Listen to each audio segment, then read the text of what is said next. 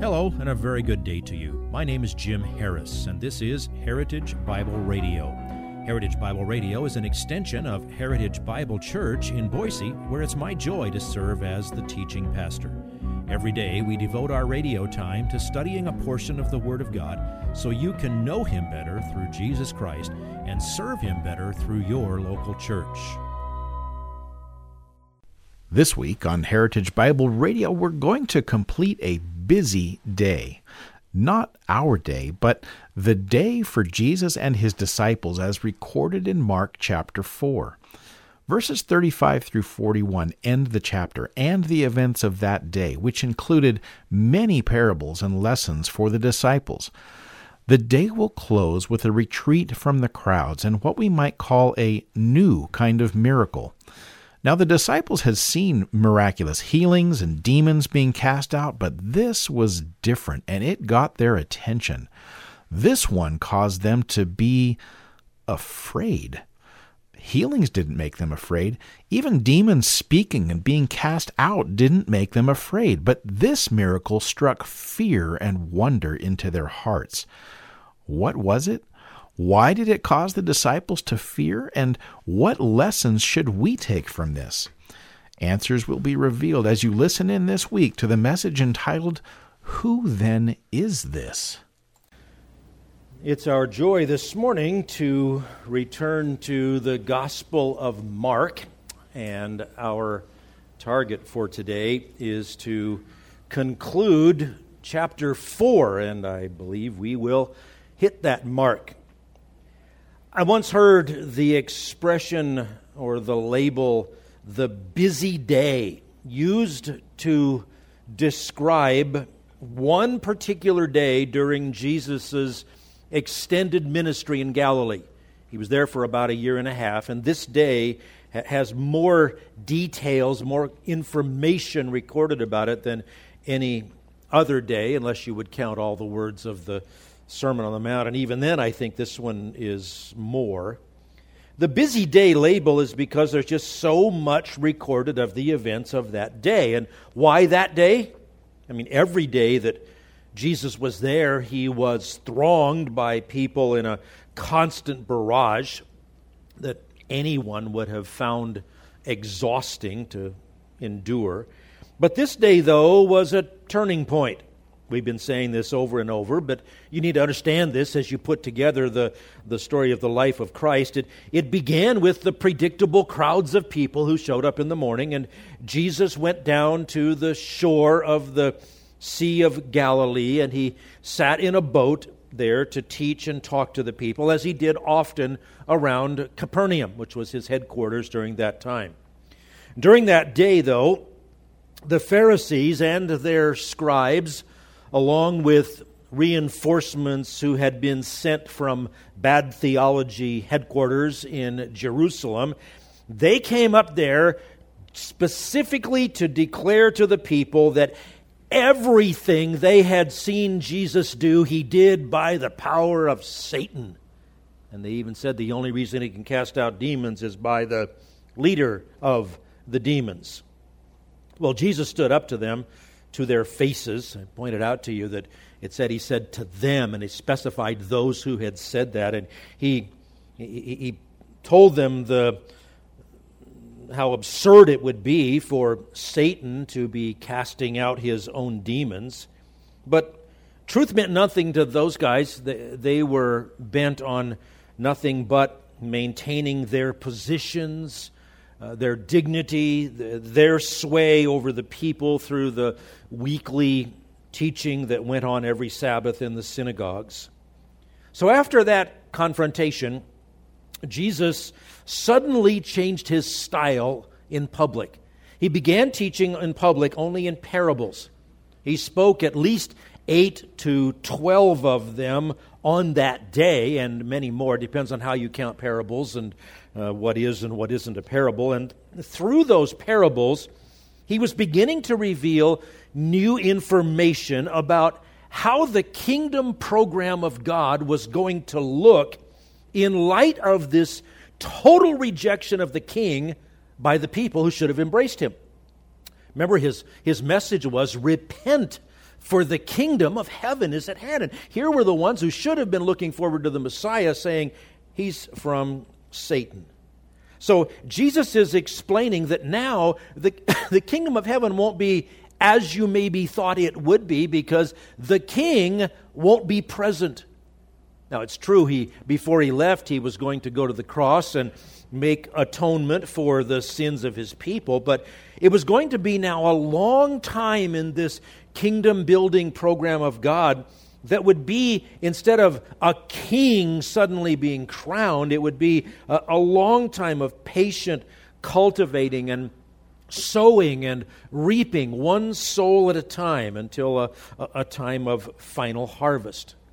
So he was revealing those new things, but also through the parables, he was obscuring these new mysteries of the kingdom from those who rejected him, because if you didn't have a soft, willing heart to receive the Word of God, you wouldn't understand those things. And Jesus didn't explain any of the parables to his enemies, only to his close followers, and so it was a big day. And our passage for today is going to tell us what happened at the end of the busy day. It includes a miracle unlike any Jesus had done before that time. If you've been reading ahead in Mark, then you know that this is the time that Jesus calmed the storm on the Sea of Galilee when his disciples all thought they were going to die. And if you haven't been reading ahead in Mark, well, why not? Get with it. I have a wonderful outline for this passage. It's not original with me. I'm not the first. I'm not the second. It's such a great outline. I couldn't improve on it, so I'm shamelessly borrowing it. Mark chapter 4, verses 35 through 41. You can break it down into this: calm before the storm, calm during the storm, calm after the storm, and the storm after the calm. We'll see what that is when we get there. First, the calm before the storm. Not hard to understand at all. Mark 4, 35 and 36. On that day, when evening came, he said to them, "Let us go over to the other side." Leaving the crowd, they took him along with them in the boat, just as he was, and other boats were with him. All right, so we know right when this is. That day, that busy day. When evening came, he'd probably been at it 8 or 10 hours of constant preaching and teaching and dialogue, both in public and in private.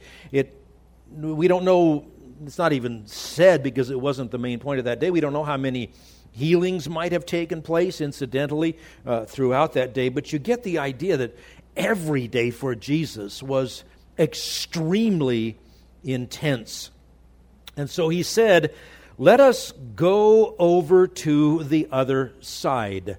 That would be a boat trip of roughly 5 or 6 miles from where they were in Capernaum, diagonally to the southeast across the northern part of the Sea of Galilee. And we'll see next time where they went. And Jesus said, "Let us go over to the other side." And notice that Mark specifies leaving the crowd.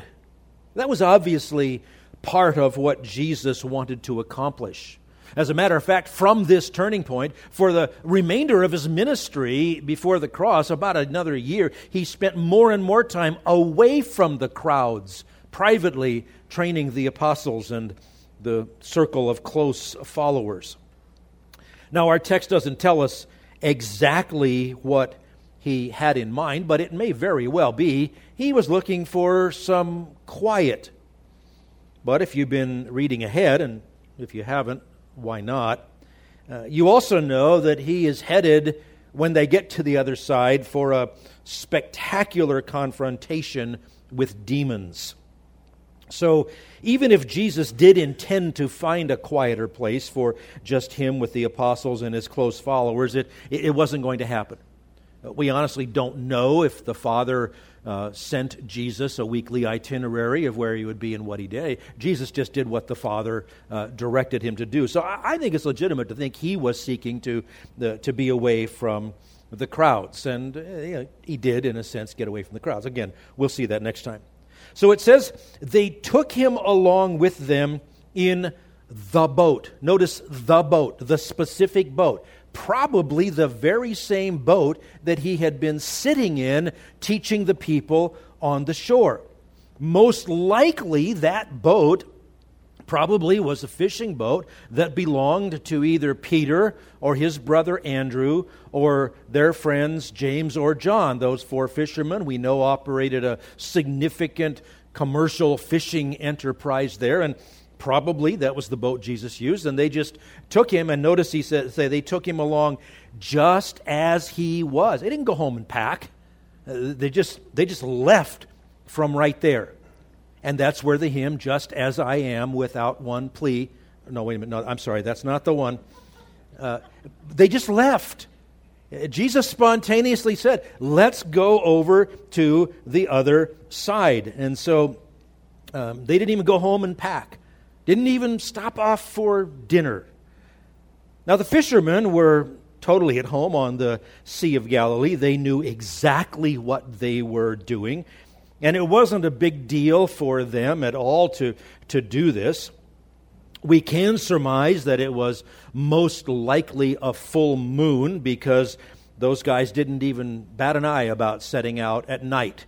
And with a full moon on a quiet lake, and the lake's only 8 miles from the widest point east to west and 13 miles from the longest point north to south, you could actually even see where you were going. And with the full moon and the stars, they would have no problem navigating. And we also know that it wasn't just the boat, that there was a little flotilla involved. It says, and other boats with him. If you would like this message on compact disc, let me know and we'll send it to you. You'll receive the entire message, not just the portion on today's program. You can order by phone at 353-4036 or by writing to us at 7071 West Emerald, Boise, Idaho, 83704, or on the internet at hbc-boise.org. Heritage Bible Radio needs your prayers and your financial support.